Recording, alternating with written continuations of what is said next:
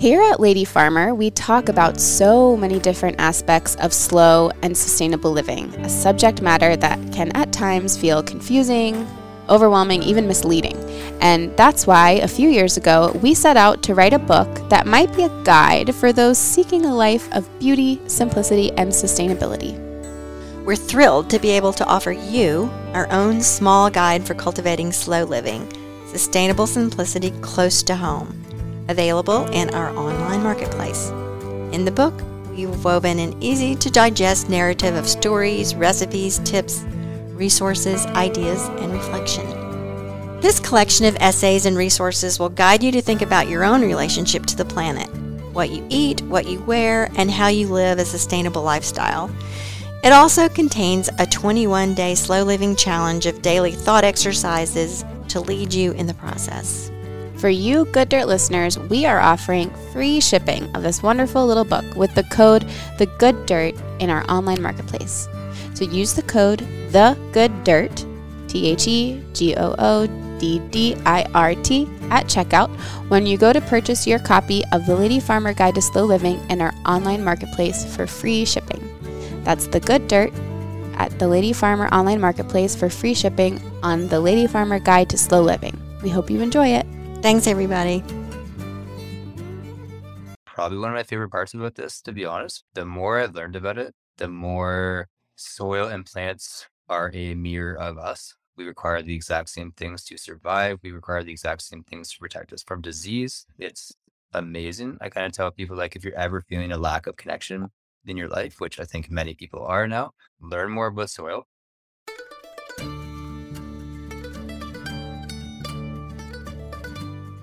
You're listening to the Good Dirt Podcast.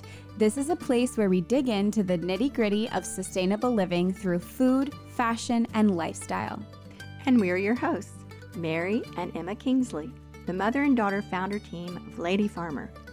We're sowing seeds of slow living through our community platform, events, and online marketplace. We started this podcast as a means to share the wealth of information and quality conversations that we're having in our world as we dream up and deliver ways for each of us to live into the new paradigm, one that is regenerative, balanced, and whole.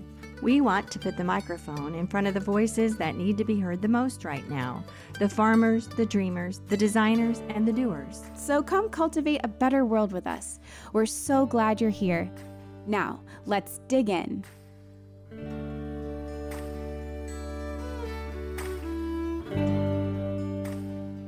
Good morning, everyone, and good morning, Emma. Good morning, and good morning, everyone. I'm sitting here at Locals having a cup of delicious coffee. Locals is in Poolesville, Maryland, in the Montgomery County Ag Reserve, and they are so gracious to let me come here and do these recordings in the restaurant. So it's a delightful place, wonderful community gathering place, wonderful local food. It's just the best. Love Locals. Love David Terrio and Sandy Wright for even creating this place and keeping it going. So thank you, Locals. It's a beautiful day, it's shining, sparkling, and it's actually the last day of September. And I'm feeling a little reluctant to let go of September. So I actually have a poem to read. Please. Yes, it is called September by John Updike. The breezes taste of apple peel. The air is full of smells to feel. Ripe fruit, old footballs, burning brush, new books, erasers, chalk, and such. The bee his hive well honeyed hum, and mother cuts chrysanthemums. Like plates washed clean with suds, the days are polished with a morning haze. So lovely. That captures September so well. Yes, really is nostalgic to me because I grew up in the days of leaf burning in the fall. That's not done so much anymore with good reason, but the smell is still very nostalgic to me. And this poem really evokes that. And the ripe fruit and the books, erasers, chalk, the old footballs. All the kids would be out tossing the old football around because it's football season. The old football.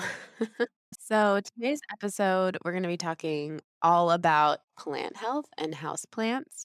And so I thought it might be a good opportunity for me to come clean. Okay, come clean. I have to come clean, everyone. I have an admission. Go for it. I do not have a garden that I garden, nor do I particularly consider myself anywhere near a green thumb. So I've said it. I've come clean. Okay, so then everyone out there is going to be going, how do you call yourself a lady farmer? Exactly. So here's my answer to that. I think that there's a lot of ways to be a lady farmer. And I think that growing plants and gardening is one of them. But I'm just here to say that as someone who I prefer to live in the city, I do live in the city. I'm always on the go. I like being in gardens. I love going to my mom's garden. I love being on farms, but I've never been like, I'm going to grow a garden. And this might be an age thing, a maturity thing. And I'm sure that as I grow older, I'll get more into it. But I will say, I do love cooking. And so ever since I've been in my newer place in the city, I've thought I need to at least have herbs growing or something that I can go inside and just clip them or use them. You know, that's a very basic lady farmer thing I can do. What I would do is I would get my herbs from the farmer's market and put them in little jars and they'd last me the week. But finally I was like, I have a little green space. I should just put them in the ground. So I went to the farmer's market and I got some plants, herb plants. I got basil and then a Thai basil or a Tulsi. Oh, yeah, I know Tulsi. I know, and you have so much Tulsi, I could have just gotten it from you, but that's too advanced for me right now. So I got them from the farmer's market and I stuck them in the ground. I literally dug the hole, put them in, left it. Oh, and I had a pot, a terracotta pot. I put a parsley plant in there. And I don't really know what I'm doing, but I just tell that story to say I now have a thriving Tulsi bush, a thriving basil plant, a ton of parsley, and I've been using it for cooking. And I literally just stuck it in. And I was at Trader Joe's the other day and they have some live herbs and they were organic. So I was like, oh, I'll just grab these. And I put them in little pots, a little thyme and a rosemary. So I have those outside my door and they're doing great. And I just brought them home and stuck them in a little pot. All that to say, I have a little herb garden now. And I know it probably doesn't sound like anything, but I truly feel if I can do it, anyone can do it because I don't find myself angled that way. I much more love the lady farmer stuff that I love doing is sewing and quilting and the crafty things and the writing and music. And my mom is the farmer gardener. So, Well, it sounds to me like you're a lady farmer. You're more of the kind of lady farmer we're talking to probably than the people that actually live on a lot of land, because there are more people that are living in the city and want to do things more simply and want to do things more closer to the earth. yeah. So I just hope that that's encouraging that if you want to have some herbs, it's really not hard. You can just go get some and put them in a little pot or stick them in the ground if you have any access to any green space. And that's also relevant to today's episode. Today we're talking to Aaron Deacon. He's the creator of a natural plant fertilizer that provides natural alternatives to chemical fertilizers and pesticides for gardens and farms and also indoor plants. So, of course, his fertilizers are made with natural organic ingredients. You can be sure that your soil and your plants are free of harmful chemicals when you use these. And it's a handmade formula. He literally makes it in his basement. But don't worry, it's all lab tested and it's legit and there's data to back it up. It's a homegrown grassroots company and they're doing amazing things and we're really excited about him. Yeah, and if you are a soil geek like us, you'll really appreciate Aaron's knowledge of soil science and what goes into a truly thriving medium for all of life to occur. And as a bonus, he's gone to great lengths to provide compostable packaging, which, as you know, we really appreciate. And we've recently received some samples of his products, and I can honestly say that I'm seeing some really impressive results on my fall plantings.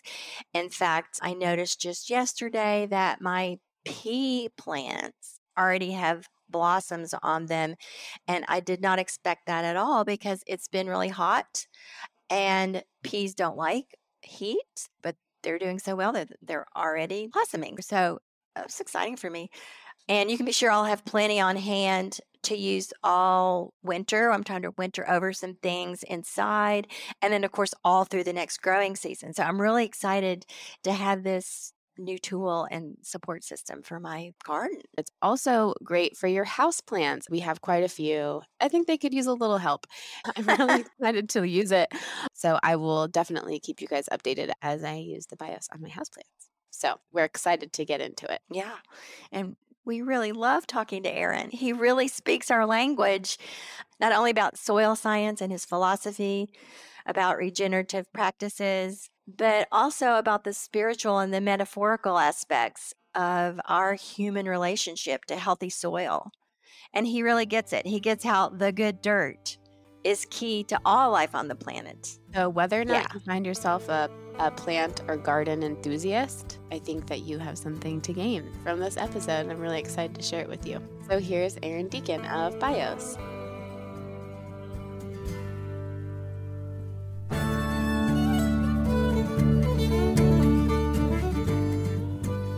My name is Aaron Deacon. I own a company called BIOS Nutrients out of Guelph, Ontario, and I produce natural fertilizers and pesticides using only natural ingredients.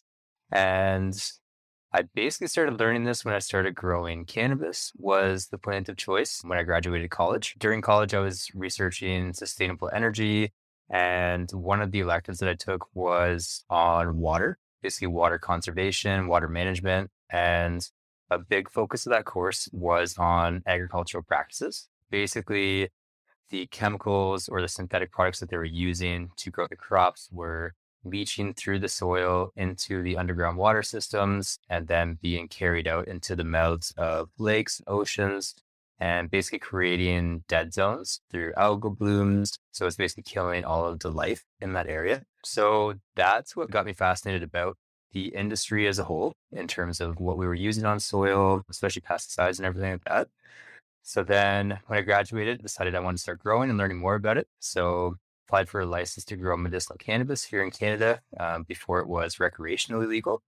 And it took me a year to get that license. So I basically spent a lot of my working days researching plants and cannabis specifically. The cool thing about the cannabis industry is that it's been underground for so long that people have gotten so scientific with it and tried to research like every little bit about it. Everybody's got their own methods and techniques. So I learned a ton just by studying that plant. And when I first got the license, I basically decided, okay, now it's my time to grow, apply all this knowledge that I've learned. And I went out, bought a whole bunch of soil because all the forums said to get your soil for your pots and then buy liquid fertilizers because cannabis is a heavy nutrient feeder. So I bought like $2,000 worth of liquid nutrients, all organic, and I went up. So basically where I'm from is 2.5 hours from where I am now. So I lugged 5-gallon buckets of water through the bush every 2 weeks to feed these plants. And it just didn't turn out that great. So I was a little disappointed. I only used like half the nutrients. So I wasted a ton of money. And then that was kind of my spark of being like, okay, what's grows plants in nature? Like, why do plants just grow naturally without the use of synthetics or even just concentrated fertilizers? So that's basically when I started diving into more forums. For cannabis, the big thing then was super soils. So what people were doing was they were basically taking a base soil mix, adding things like bone meal and back guano and gypsum and all kinds of rock dust and ingredients that were very high in nutritional value, but would burn plants very easily. So they'd basically like put them in a composter or just like seal them up after getting them moist and let it cook like a month. And that would break some of those nutrients down so that it wouldn't burn your plants if you planted against them and it'd be super nutrient rich soil. So I started playing around with making my own soils and doing that. And then I started stumbling upon making your own fertilizers. That's really what I was fascinated in. I was like, can you make your own fertilizers? Does it have to be like a scientific thing that are made in a lab? And then the more research I did on these super soils, it turned out it's actually the heat plus microbes in the soil that are breaking those nutrients down and making them more plant available, basically. So that got me really fascinated that there's actually life in the soil. I don't think I really had an idea that there was before that. I knew that there were worms and insects, but I didn't know that there was trillions of fungi and bacteria and protozoa and different things that were actually growing plants. So yeah, I became super fascinated about that. I stumbled on a practice called Korean natural farming. So it's an ancient method of agriculture that has been going on in Korea for quite a long time. And it's basically around the idea of fermentation. So culturing different microbes using different ingredients that basically adds to that ecosystem. So both in the way of basically adding microbes and also adding organic matter to basically recreate the cycle of how a leaf falls on the forest floor, decomposes, becomes nutrients for the soil, and just recreating that cycle. So that's when I started making my own natural fertilizers using fermentation. And then just got obsessed with fermentation because you could just put anything in a jar and kind of ferment it and see what happens. So I had all kinds of experiments going on around the house with all different things. But yeah, the BIOS fertilizer that we have now is basically the main one that I would make all the time because it's basically fermented wheat bran. So it adds that organic matter, it adds tons of microbes. And then I just started playing around with that recipe. So you say your fertilizer contains all natural ingredients. So what do you mean by natural? Natural, like in terms of a label, can mean anything. What do you mean by natural in your product? For sure. So by natural, I mean non-synthetic, because a lot of people say it's chemical free, it's natural, but at the same time, like if you ask somebody that is into science, everything is made out of chemicals. It is just the way the world works. Yeah, So yeah. non-synthetic is basically the best way to put it. So it's not been derived from something because all things, even all synthetic fertilizers are derived from something natural. It's just like the same as, if you can say this, but opiates, like basically a painkiller is a synthetic of a natural substance. It's the exact same as a synthetic fertilizer from something natural. And like you Mhm. can kind of see with opiates, like how dangerous something can be when it's put into a synthetic form because it's not a natural version of that. So that's basically what I mean by that. So generally a non-synthetic will never burn your plants because it's not potent enough. That's why like when you use a synthetic fertilizer, it's very easy to burn because they can't uptake that many nutrients. Basically for natural, just non-synthetic is the best way to put it. Talk a little bit more about what you mean by burning. I mean, I think we've all heard, people that garden have heard you have to be careful when you use fertilizers and what kind and what time of day and so Mhm. forth because they will burn your plants. So, what is actually happening when the plants get burned with these synthetics? So nutrient burn is basically overdose for the plant. Like a lot of synthetics are made out of salts, salt-based fertilizers, Yeah. because salts are a good source of nutrition for plants. Even if you look at the ocean, Hmm. the minerals in ocean water are amazing fertilizers. Yeah, it's basically an overload of nutrients. Like the plant can't uptake them all. So that's when you're going to burn your plants because you're putting too much in it for it to handle. And then that's where people will get more burning in houseplants in the winter too. Okay. You hear about the time of day. Like you're not supposed to put certain fertilizers on in the sunshine because I guess the sun increases the absorption or something. Yeah, so it just increased photosynthesis. So during photosynthesis, the plant's going to be absorbing more water and more nutrients. And during the peak sunlight, you have too much nutrition. It's basically just going to not be able to pull in as much, or if it does, it's going to burn the plant Hmm. because it can't handle that much nutrition. And that's kind of where like microbes come into play, where the natural relationship the plants have with soil is that microbes will basically decompose nutrients that the plant needs all the time. So the plant can say, hey, I need this right now. Can you provide this for me? Instead of us just dosing the plant or the soil with a specific amount of fertilizer that it may not be able to take. It may not need certain Yeah. nutrients at that time as well. That's really helpful. I really like your comparison there to the opiates. I think that makes it really clear what the difference is. And when we talk about synthetics as being things that are basically either made by man or changed by humans, I should say, changed by humans, Yeah. like in a lab, so to speak. Like the natural substance is actually changed by human intervention, which is what a synthetic is. Mhm. Which do you think that's accurate? Yeah, So, 100%. okay, back to your product, BIOS. It's called BIOS, and it is natural, Yes. meaning that it hasn't been tampered with by humans to change it to make it whatever more useful in our different growing scenarios. And I will say, Yes. just this afternoon, your beautiful box was delivered to us, and it's Awesome. lovely, and it's so well done. And Thank I you. want you to tell us about. I'm looking at it now, and I'll tell my readers that it's a wonderful plastic-free box, and the packaging is just wonderful. And I see the all natural plant fertilizer, and I see a little bottle of plant probiotics. So I love this. It says a plant care package. Yes. So I'm your new customer, and I've just gotten this beautiful box. And I'm lucky enough to have a firsthand instruction from the creator on how to use this. Yes. Tell me what Yeah, that is super helpful. Yeah.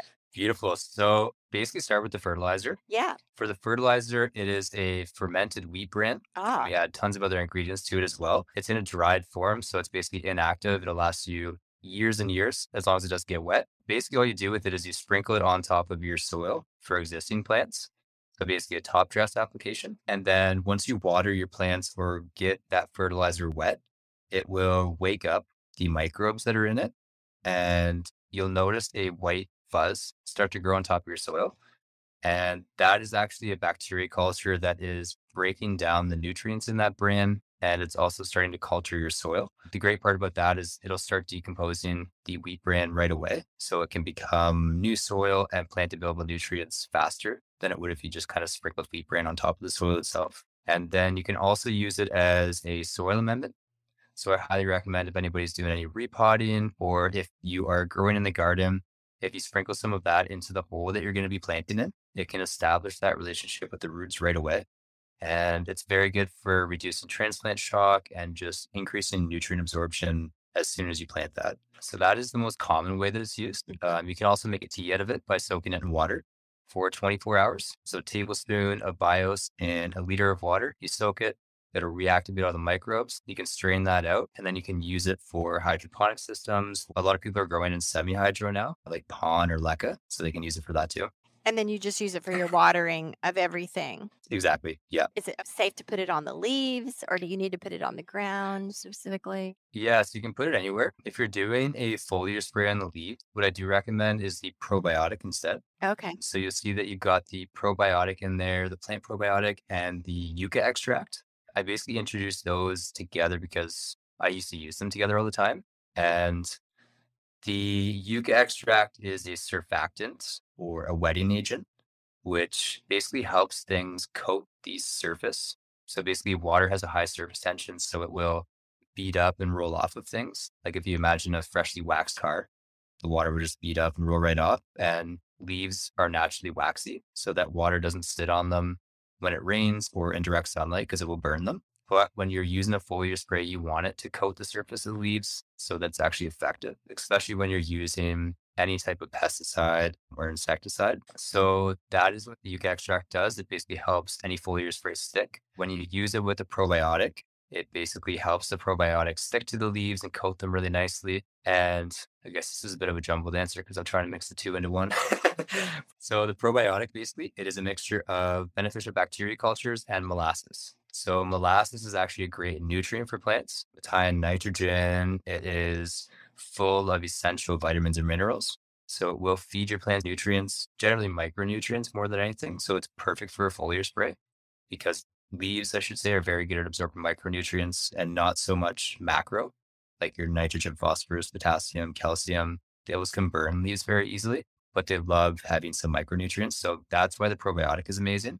So I started making that as a foliar spray for powdery mildew in the garden or any kind of fungal disease. You can also use that to water your soil. So it can be a foliar spray or a soil drench. As a foliar spray, it'll prevent fungi and different mildews. It will feed the leaves.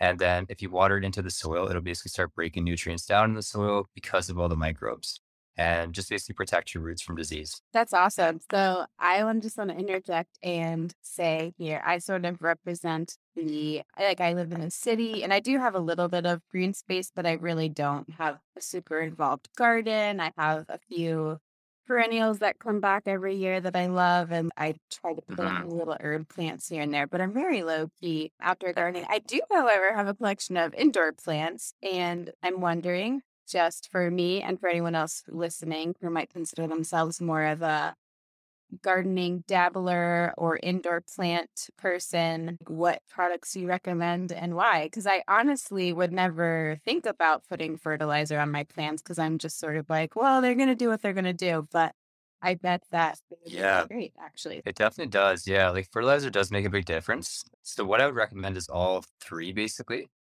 So the benefit of the BIOS natural fertilizer is that it's become a bit taboo for houseplants to put leaves or organic matter back on your soil, whereas outdoors that is generally common practice for gardening. And what happens then is that you're never giving nutrients back to your soil. in an indoor environment because people are scared of getting pests. So then basically as your plant's growing, it is taking up nutrients, but you're never adding nutrients back in and you're never adding a food source for the biology that's in the soil. When you kind of imagine, like the best way I've ever had it described is feed the soil, not the plant. And in turn, the soil will feed the plant because it is living organisms. So when we add organic matter back to the soil, it's feeding the microbes in that soil. It's like decompose them and it can make them available to your plants. So it's the exact same with BIOS. Basically sprinkling that wheat bran that's been fermented on top of your soil starts to add that organic matter back in. It can start breaking down nutrients that are in the soil that your plant can't actually absorb. So that's the one thing I've noticed with houseplants is that if they grow slowly or they're suffering from disease or just not getting the results that you want out of them, it's generally because there's no life in the soil anymore. And it's a combination of letting the soil dry out a lot, which can stress biology in the soil, as well as it being in a small pot for the most part. It has a hard time keeping up. Whereas like when you have a huge garden or a large soil space, that microbial flora can just thrive. So generally with houseplants, if you're not adding organic matter or anything, they're getting pretty stressed out and they're most likely not working for your plant. And plants can't actually absorb many nutrients on their own. So there's mobile and immobile nutrients, and majority of nutrients are in an immobile form. So plants can't actually uptake them without the help of bacteria and fungi and different microbes. So basically, if that's what's happening in your soil, your plants are just starving. They don't have access to nutrients. So that's when you can start using synthetics, and that's what people will generally start using if they're seeing deficiencies. But it really is kind of a band-aid solution to the problem. It really is just about kind of bringing that soil back to life. And even like, I guess to that with houseplants is that a lot of people think that their soil is done after a year. They're just like, yeah, it's been a year. I gotta repot my plant because I need new soil. There's all the nutrients are gone, but they're not. Like there's tons of minerals, there's tons of nutrients that are in soil. It's just the fact that plants can't access them without the help of microbes. So I highly recommend BIOS for adding that organic matter, adding those microbes to basically kickstart that cycle again. The probiotic is great to use as foliar spray just to keep your leaves really nice and healthy and give them that micronutrient boost from the molasses. And then the yucca extract is amazing for rehydrating soil mediums, especially with houseplants. Most soil mediums are made out of peat moss. That's just what most companies provide because it's cheap and accessible. But the downfall of peat moss is that if it dries out too much, it becomes hydrophobic, which means it just doesn't absorb water anymore. Because it kind of said water has a high surface tension. Because of that, it has a very hard time flowing into small spaces. So by using the yucca extract, you reduce that surface tension so that it can actually flow into the particles of peat moss and rehydrate it. So it's amazing for rehydrating dry, crusty soils. I'm so excited. My plants are doing fine. Like they're not dying. But when you Yeah. said like slow growth, sometimes they turn weird colors and I just kind of never thought there was anything I could do about that besides like move them around. I'm excited. I'm really excited to try it and see. I like want it to be like longer and I want it to look like it's thriving, not just sort of existing. Hang on. Yeah. Yeah. The BIOS make a huge difference. I remember when I put it in our pothos, it wasn't really doing much, and then it shot out like 2 feet of growth in a couple months. It was wild. So it makes a big difference. And yeah, the biology is really the key for growing any plants. And yeah, it just transferred really well indoors. Like I used to only use it for outdoor, and then I used it on a couple of houseplants. So it's like, I guess houseplants are lacking in biology. Cool.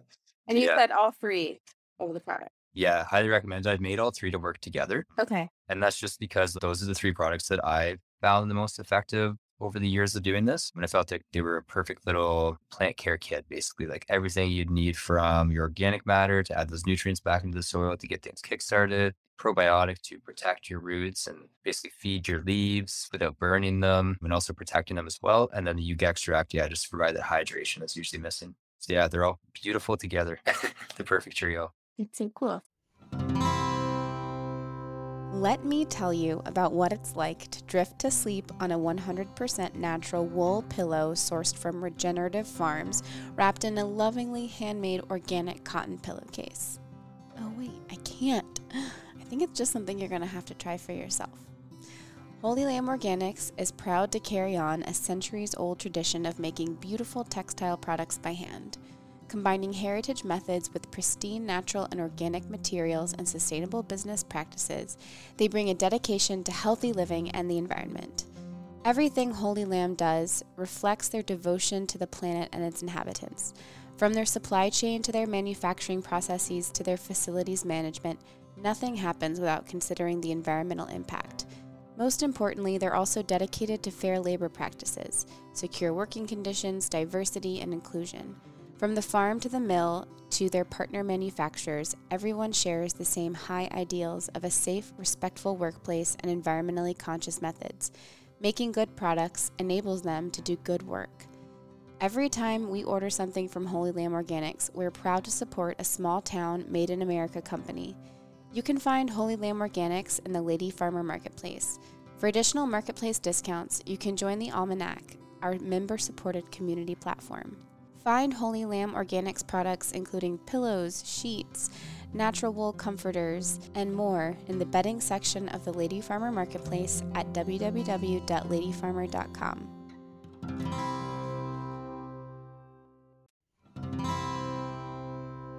Looking for a natural and reliable plant fertilizer you can trust?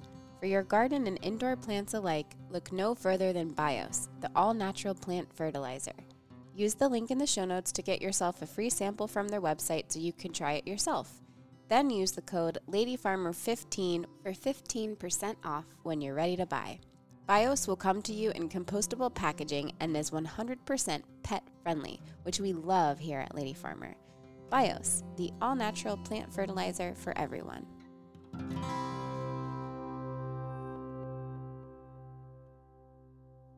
Often on this show, we talk about fermented foods, because fermentation is a big thing for us and for our listeners.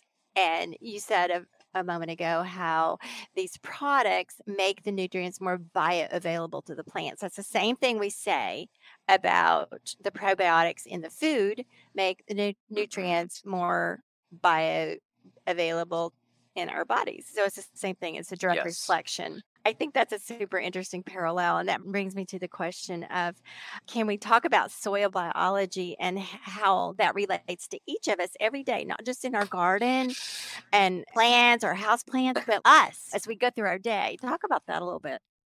Yeah, I would absolutely love to. It is probably one of my favorite parts about this, to be honest, because it is such a close relationship that we have with soil. The more I've learned about it, the more soil and plants are a mirror of us in a way. We are literally the exact same. We require the exact same things to survive. We require the exact same things to protect us from disease. It's amazing. I kind of tell people, like, if you're ever feeling a lack of connection in your life, which I think many people are now, learn more about soil, because it will, first of all, give you some perspective of how many living organisms are beneath our feet that we cannot see and that are growing the food that we need to survive, but also just that direct relationship. So basically, in our human bodies, to kind of start it off, we have more microbial species, I believe, than we have human cells. So technically, we are more microbial than we are human. We need microbes for everything, for digestion. We need microbes on our skin to prevent disease and infection. We basically have microbes in every single part of our body except for our brains. So yeah, they are essential for absorption of nutrients in the body, especially a healthy gut flora is a direct correlation to many diseases. I know they've found that, like, if one type of microbe is lacking in the stomach, it can prevent you from being able to digest certain carbohydrates. It's very interesting. And it's the exact same as soil. So yeah, basically I kind of relate it to 1 billion years ago. Apparently plants lived just in water because nutrients were bioavailable to them. And then they had to create that relationship with fungi to move on to soil to actually be able to absorb nutrients in the soil. And it's the exact same as today. And then when we eat plants, ideally when we're eating them from the garden, which is so far away from what we do now, we buy food from the grocery store, which is most likely been sprayed with a ton of things. And most of those healthy microbes are probably missing. And that's probably why we have, even asthma, I've heard, can be related to a unbalanced gut flora. I've got asthma myself. I don't know. I haven't experimented too much with it, but yeah, it's very interesting. Like the foods that we eat, if they're from the garden, we are getting the local microbiome of biology into our bodies that can help make us more disease tolerant and resistant to infections. And plants are the same way. When plants have a healthy microbial flora in the soil, they can absorb more nutrients.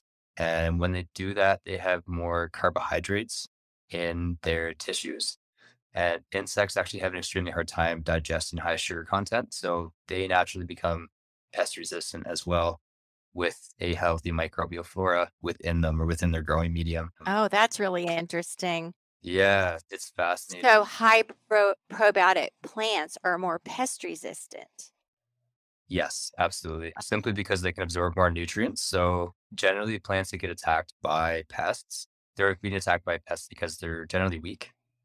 They're not getting everything they need, so they are an easy target. So that's why I believe we're having such rampant disease issues with agriculture is because they've completely wiped the soil and sterilized it. So plants aren't getting everything they need, and that's why they're being attacked so easily. Yeah, and they're completely supported by synthetic materials and substances rather than the substances that are in the soil because the substances that are in the soil have been destroyed. Absolutely. So, wow, that Yeah, it's fascinating. it really is. I imagine this has been a long process for you, been years and years of experimentation and discovery.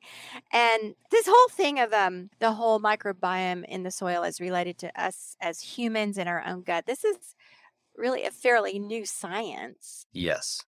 And I find that fascinating because you've probably grown along with the science. I don't know, how many years have you been doing this? Tell us a little bit about your learning curve on this, if you want to talk about that. For sure. Yeah. So I've been doing this since 2016. Okay. So 6 years now. Uh-huh.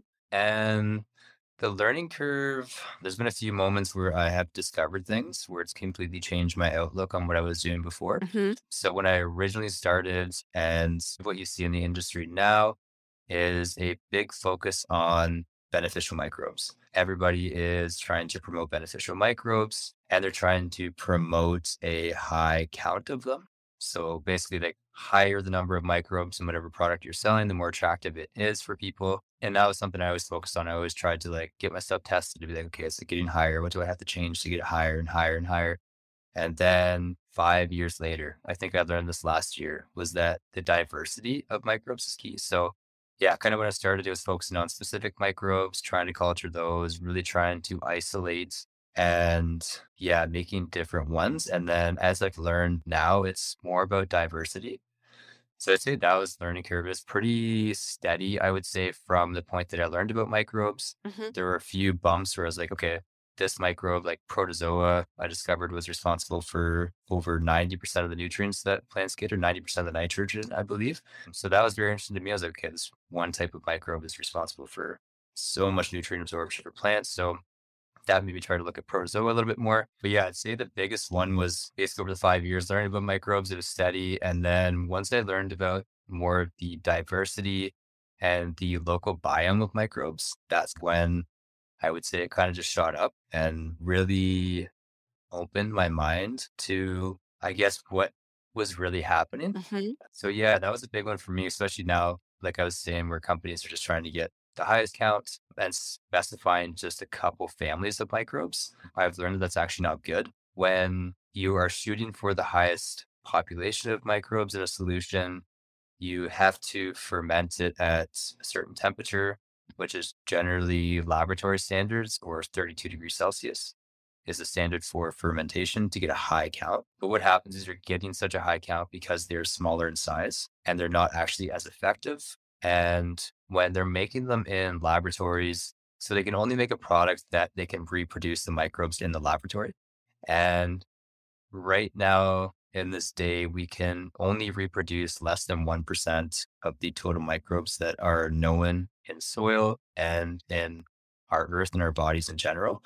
So when these companies are producing these microbes in a laboratory and specifying specific ones, when you're adding that to your soil, you're actually throwing off the entire balance of that ecosystem because you're just specifying a couple different kinds and you're putting such a high number of them into the soil. Wow, you know what this is reminding me of? What's that? How a few years ago, when everybody said you need probiotics, so all of a sudden Mhm. everybody starts buying probiotics in bottles of these pills that have X number of probiotics on them and, this living units or whatever. And then come to find out that you can have an entire bottle of this probiotics and yet it's thousands and thousands of units, but it's only like 2 or 3 organisms or 5 or whatever. And now they're discovering that no, like in food, like in fermented foods, you get dozens of the varieties of the life form. So you really can't, like what you were just saying, I think is so valuable. And I love this so much, is that you really can't replicate in a lab what is happening in nature. And we can try and we want to in our capitalistic system. We want to replicate things that people can buy from the drugstore, or the grocery store, and everything because you want to do that. It creates a market, it creates an industry, it creates jobs, all those things that help to move our society forward, so to speak.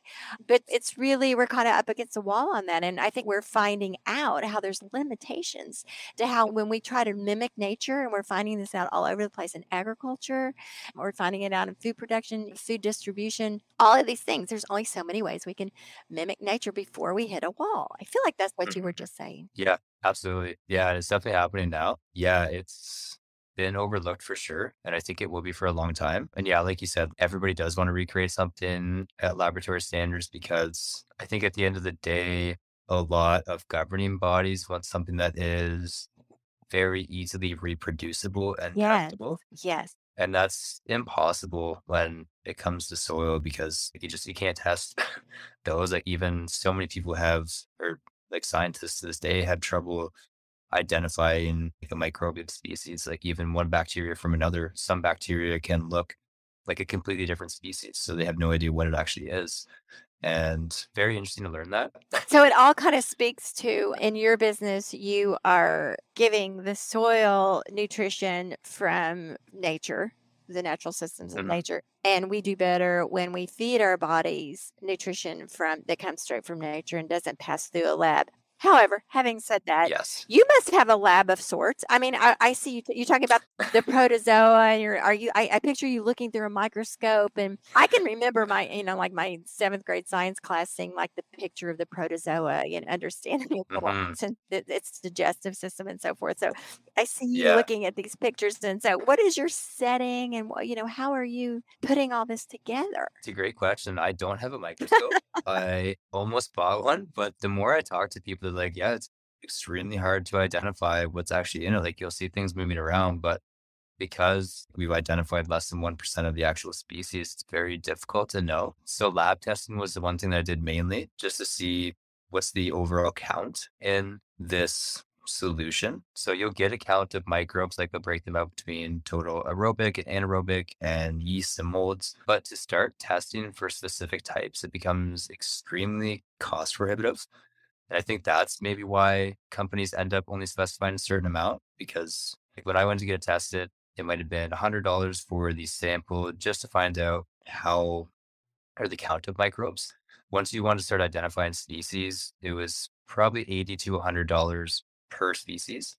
And there could be millions of species in there. So, and you don't even know what's in it. So I could kind of say, yeah, I want to test for this species. A lot of times they don't even have testing for most of the species. So even for one example, photosynthetic bacteria is a bacteria that lives in shallow puddles where it's generally anaerobic. It's got some form of sulfur content and lots of sunlight. They can't test for that. There's only a few companies that actually make them. And yeah, I couldn't find anybody to test. I did multiple experiments with that and I kind of just had to leave them because I had no idea if they worked or not because I couldn't test. Yeah, it's very difficult to know kind of what it is. So that's where I guess the other part of it, and I guess it kind of comes down to that science and spirituality having to like come together at a certain point to actually cover the entire picture. So there is that science aspect of it that like, I know, I'm culturing these specific microbes with this recipe and I kind of have an idea of what's going to be in it, but at the same time, you're just kind of at the mercy of nature. And that's where you almost have to use your imagination and also just your observation is a big one. So even with the batches that I do now, the type of fermentation I do is anaerobic. So to generally produce anaerobic microbes. So I know there's going to be anaerobic bacteria. There may not be a ton of fungi because I believe they have a hard time surviving in anaerobic conditions. But what I've been doing to help diversify is basically the buckets that I ferment in, they don't have a perfectly sealed lid. And usually when this type of fermentation is done or fermentation, it's completely sealed off from oxygen. So what I've been doing is basically topping the top of the mixture with just dry wheat bran. And then it's creating the same conditions that would happen in mycology when you're growing mushrooms. So the fermentation underneath is creating CO2, and then there's a bit of oxygen flow through the underside of the lid. And then what can happen is that the fungi or the fungal spores that are in that mixture could actually start to pin and propagate in the dry mixture as a food source because they have kind of an oxygen exchange. So I've noticed like big white chunks of fungi starting to grow in that wheat bran. So now I kind of know, okay, now I've got like a more fungally dominated mixture as well as the bacteria. So now I'm increasing the diversity, even though I'm not too sure what the fungi is. So that's kind of the tough part. And I've become a little less attached to finding out exactly what it is. Before, when I was doing this, I was obsessed and just because the market was like having to know exactly what's in it. I need to know what Yeah. microbe this is. I need to know what this is because that's what people wanted to see. And now it's just like, I don't know, like I know what it smells like when it's fermented properly. I know what it looks like. Oh, I And love this. It's the like diverse, yeah, it's driven by your intuition. it is. Yeah, a lot of it. And the other thing that I kind of learned too, like on top of the diversity, is that with diversity, you can't have the good without the bad. So that is a big one. And a very big common misconception is that people are so focused on the beneficials, but you actually need harmful microbes in the soil to keep that balance. And you can't just overrun the soil with beneficial ones because then it's not a balance anymore. So I've become a little bit less worried, not to the point where I'm just letting it get out of control, but if there's something that gets into it, or even a lot of people will contact me and say, hey, like there's red stuff growing in my soil or green stuff. And I'm just like, honestly, like that is before I would have been like, yeah, I'm sorry, put some hydrogen peroxide on it and maybe change your soil. And now it's like, yeah, that is just like your soil balancing itself out. Like even if you look at terrariums, people that are establishing terrariums, there is a balancing of that ecosystem that happens, and you'll see all different kinds of microbes and fungi. And that is just its natural state. That's just what it does. So, yeah, that's been a big learning curve too. Learning not to worry so much and just like stick with your process, but understand that, it's not a be all end all if it's not perfect because that is just the way nature is. Wow. So that's interesting. Self-regulating thing. Yeah. Oh my gosh. So I interesting. just Mhm. remember to not be like totally anti the bad stuff because at some point we can't claim that we know. Yeah. No, Yeah. we have no idea. And that's like, Yeah. that was the big one too, where I learned that like we only know less than 1% of the microbes in this world. Gosh. There's just, yeah. So we have absolutely no idea what plants need to survive. So like discrediting or not taking that like other 99.9% of microbes into consideration is just not a good idea. Yeah. Can you tell us a little bit about your production and where it's made and what that's like? Yes, absolutely. So it's made in my house. Ah, But that's awesome. yeah, I started making everything in my basement. It was tough scaling what it was. I had a lot of issues with like drying it quick enough because basically what happens is I would ferment it in the basement in bigger batches and then I'd have to have enough room to dry. So I had like a big 4x8 sheet of plywood that I was trying to dry with like tons of fans, and sometimes it wouldn't dry properly and it would almost start re-fermenting and it would smell like very cheesy feet. Oh It no. was yeah, because it was in the house, our entire house would smell like it, and it was awful. So yeah, I know it started in the basement. I mix it using a cement mixer with basically the paddles taken out of it. So I use my arm to mix every single batch. And yeah, literally everything is made here. I harvest the microbes from the air that, we breathe because there are tons of microbes in the air that we constantly breathe in. They're essential for us. Even fungi, fungal spores are one of the most dominant particulates in the air. So people that are scared of microbes, you're breathing them every single second.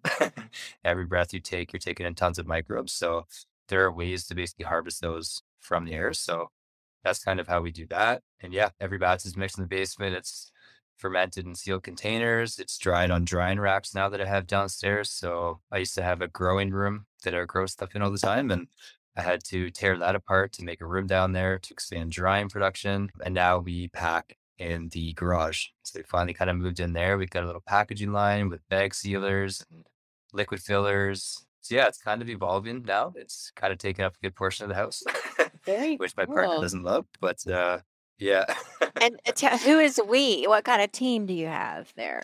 So I have one basically assistant that helps with basically promoting the product and educating people on it. And then I do have a production staff as well. So I've got one guy working part-time with me to just help me basically package the product and make it. Uh-huh. So that I can kind of focus more on the selling aspect of it and kind of educating people and getting it out there more. So yeah, that's kind of how we've been growing. And then I do have one intern as well that we've hired to help make lists for us and just do different things that helps me do my jobs that I need to be doing. So it's been interesting building a team. It's difficult.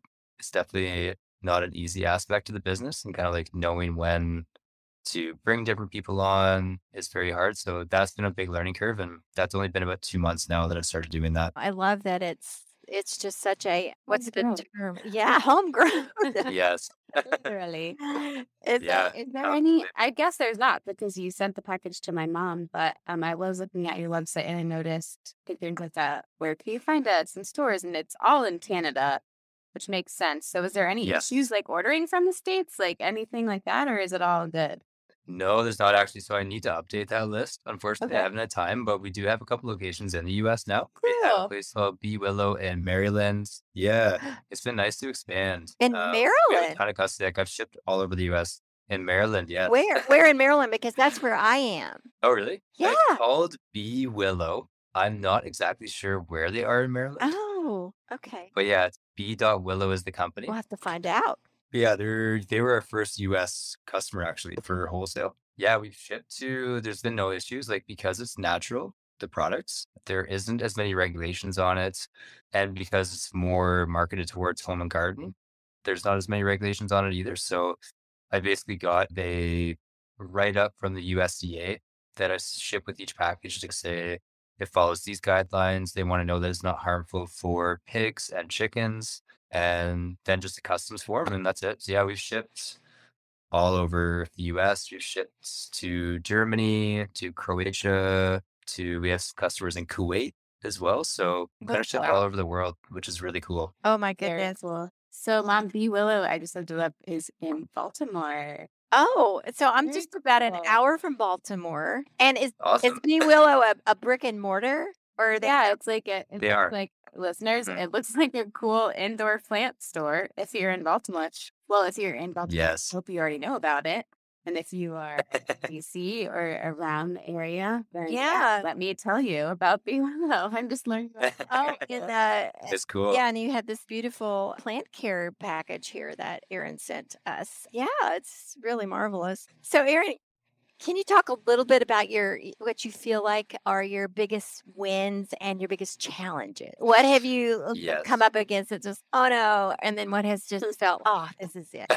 Yeah, I'll start with the challenges. I'd say the biggest challenge is the education. So when Yeah. I started this business, that was my big goal. I really just wanted to teach people about what I've learned about soil biology and microbes because I find it so fascinating, especially the way that it relates to the human body and every living organism on this earth. The more I learned about it, the more I realized the potential that it has for change in our current practice. The way that we are treating agriculture, the way even that people are treating their gardens as well, is completely neglecting the life that's within the soil, the life that actually feeds plants and protects them from disease and makes them more disease resistant, like I said, as well. So we don't have to use pesticides as much if we're taking care of the soil. And pesticides are doing so much damage, not only to the ecosystem, like bees, but our own bodies. Like we end up ingesting that. I know even the university in the town I'm in here just did a study correlating Alzheimer's disease with pesticide use because of the residual pesticides.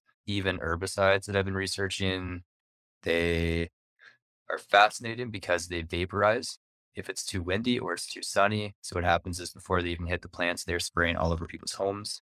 getting in your homes, you're touching them, they're getting on your bed, your pillows. It is just horrible. And they're spraying on organic crops. So if you're buying organic, there could be a chance that something that somebody's spraying on their other field may be getting into those crops. So yeah, the more I learn about biology, I'm just like, this has the power to truly change the way that we are basically doing agriculture, like growing our food. If we take care of the soil, it is going to grow healthier plants. The healthier plants are going to feed us and make us healthier. So education's been the big one, but it's hard to convey to people, especially focusing more on the houseplant industry right now. So we've been doing because of kind of the houseplant boom, successful market, but a lot of people are hesitant to adopt the fact that soil is alive. They much prefer a sterile environment. They don't want to see things growing on their soil. They don't want bugs, which is a very natural part of our environment. So getting that across to people while still making it easy enough to digest that they're not scared to try it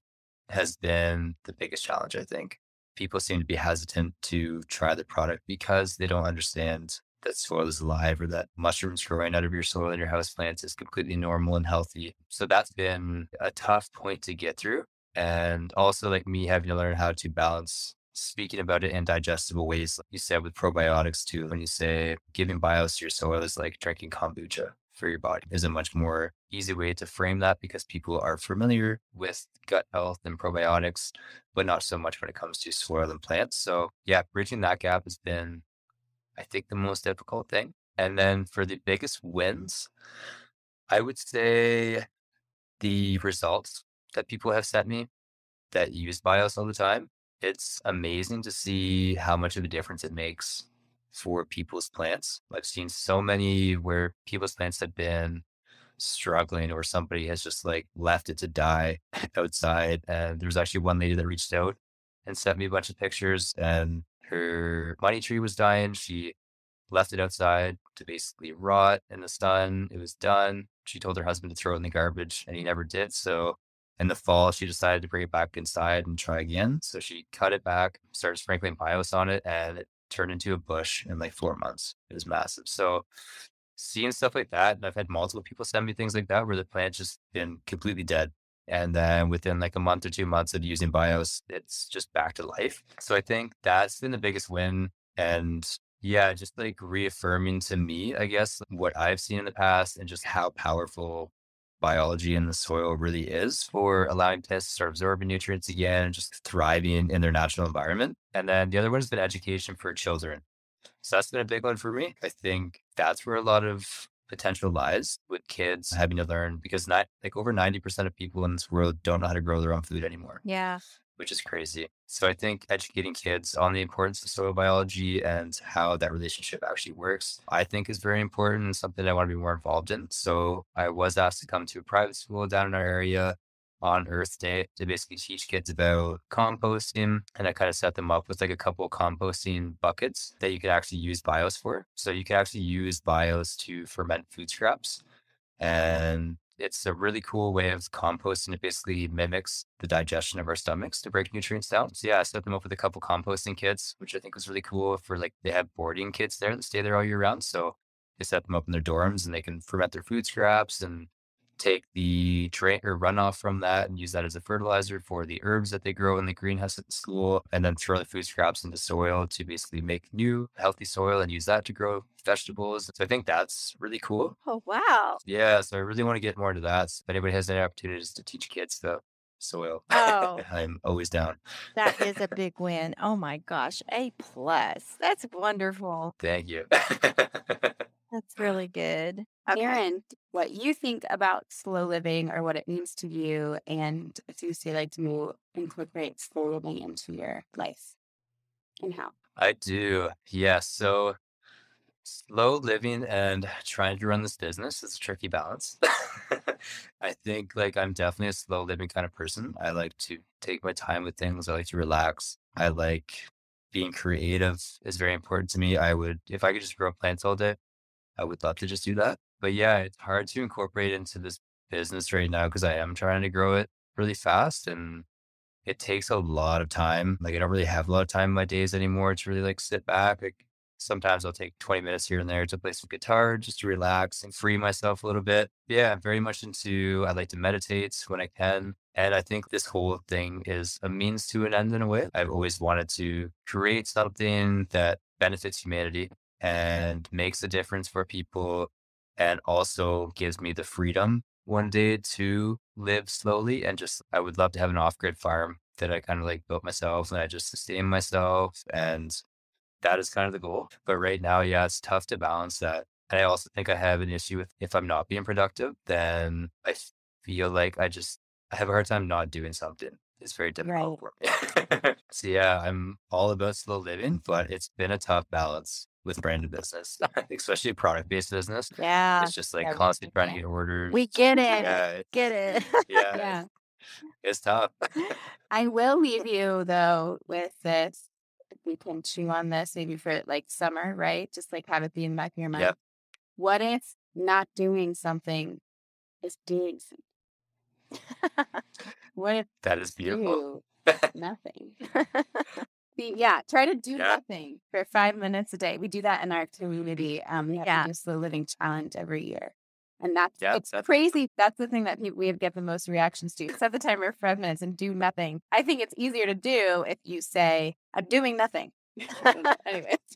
No, it definitely is. Like nothing is still something, I feel like. Yeah. Don't take those like breaks of nothingness. Like I think a lot of creativity comes out of breaks of Oh, nothingness too. absolutely. Absolutely. Yeah. So it's super important to do that. Like you have to. We have a Yeah. book club in our membership, and this month we're actually reading a book called The Art of Doing Nothing. So we're curious to see Interesting. how people react to that. It's called How to Do Nothing, Resisting the Attention Economy by Jenny Odell. Oh, cool. Beautiful. Okay. Yeah, that's a rec for you, Erin. Thank you. I appreciate it. I will. So, Erin, Here at Lady Farmer, we do nothing. That's ridiculous. that is Just not kidding. true. Wait, it's a goal. Erin, there's a tradition here now on our interviews. We ask all of our guests, what does the good dirt mean to you? But I want to say, since this conversation has literally been completely about the good dirt, Yes. I'm going to ask you, what does the good dirt mean to you? We know what it means to you literally because you live it and breathe it and work it every day, and your product is about good dirt. So can you answer that question in another way, like perhaps metaphorically or spiritually? You touched on a spiritual aspect of this a little bit ago. So what do you have to say about the good dirt that is more than literal? In terms of spirituality, I guess the good dirt means to me the lost reconnection with Mother Earth. We have become so removed from our natural connection with Earth and with nature. I think a lot of us see ourselves as completely separate from nature now because of obviously where we live, urban environments. We have separated ourselves from that. So to me, the good dirt is a literal reconnection with our birthright of Mother Nature. You know, we are one, we are so connected. And I think without that knowledge of what good dirt is, we will continue to be separated from it. Oh, thank you so much. That's You're welcome. very inspirational. I really appreciate that. And Thank you. Anytime. So, Erin, this has been such enlightening conversation, honestly. I'm really excited. I feel like I learned a lot. I'm really excited to send you before and after pictures of my little pothos. I will get on that and feed it BIOS and then see what happens. I can't wait. But yeah, so can you let us know where people can find you and where they can get BIOS and how they can order? You might have mentioned it earlier, but won't say it again. Yes. Beautiful. Sounds great. Yes. So you can find us at biosnutrients.ca or .com, whichever one you type in will redirect you whether you're in the US or Canada. You can find us on Instagram at biosnutrients. We are on TikTok now at biosnutrients as well. Got tons of tips and tricks on there. Yes, TikTok is a lot of fun. And we're on Facebook at biosnutrients, LinkedIn. You can find us on any social media platform. And then we do have about almost 50 retail locations now in North America. So if you head to our website, we do have that tab there with Shop Local, and you can see if there are any local shops near you. If you want to try BIOS and you want to buy locally, let your shop know, your local shop, and we will reach out to them immediately because I know a lot of our customers want a local place to purchase from because shipping is expensive. Yeah, that's awesome. Thank you so much. I've loved this conversation. It's been so interesting. And naturally, we love conversations about the good dirt, and this is certainly about good dirt. Thank you guys very Thanks much. so much for your time and for joining us. And we will be in touch, Aaron. We will. Absolutely.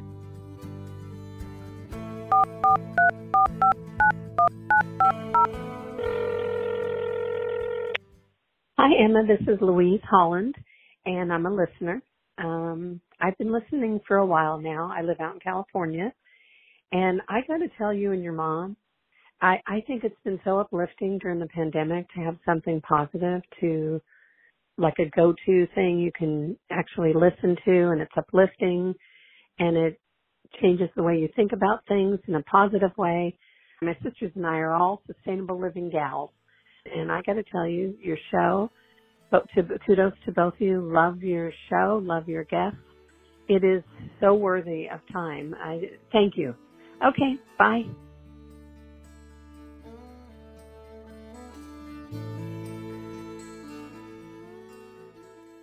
Thank you for tuning in, calling in, and spreading the good dirt. We love hearing from you.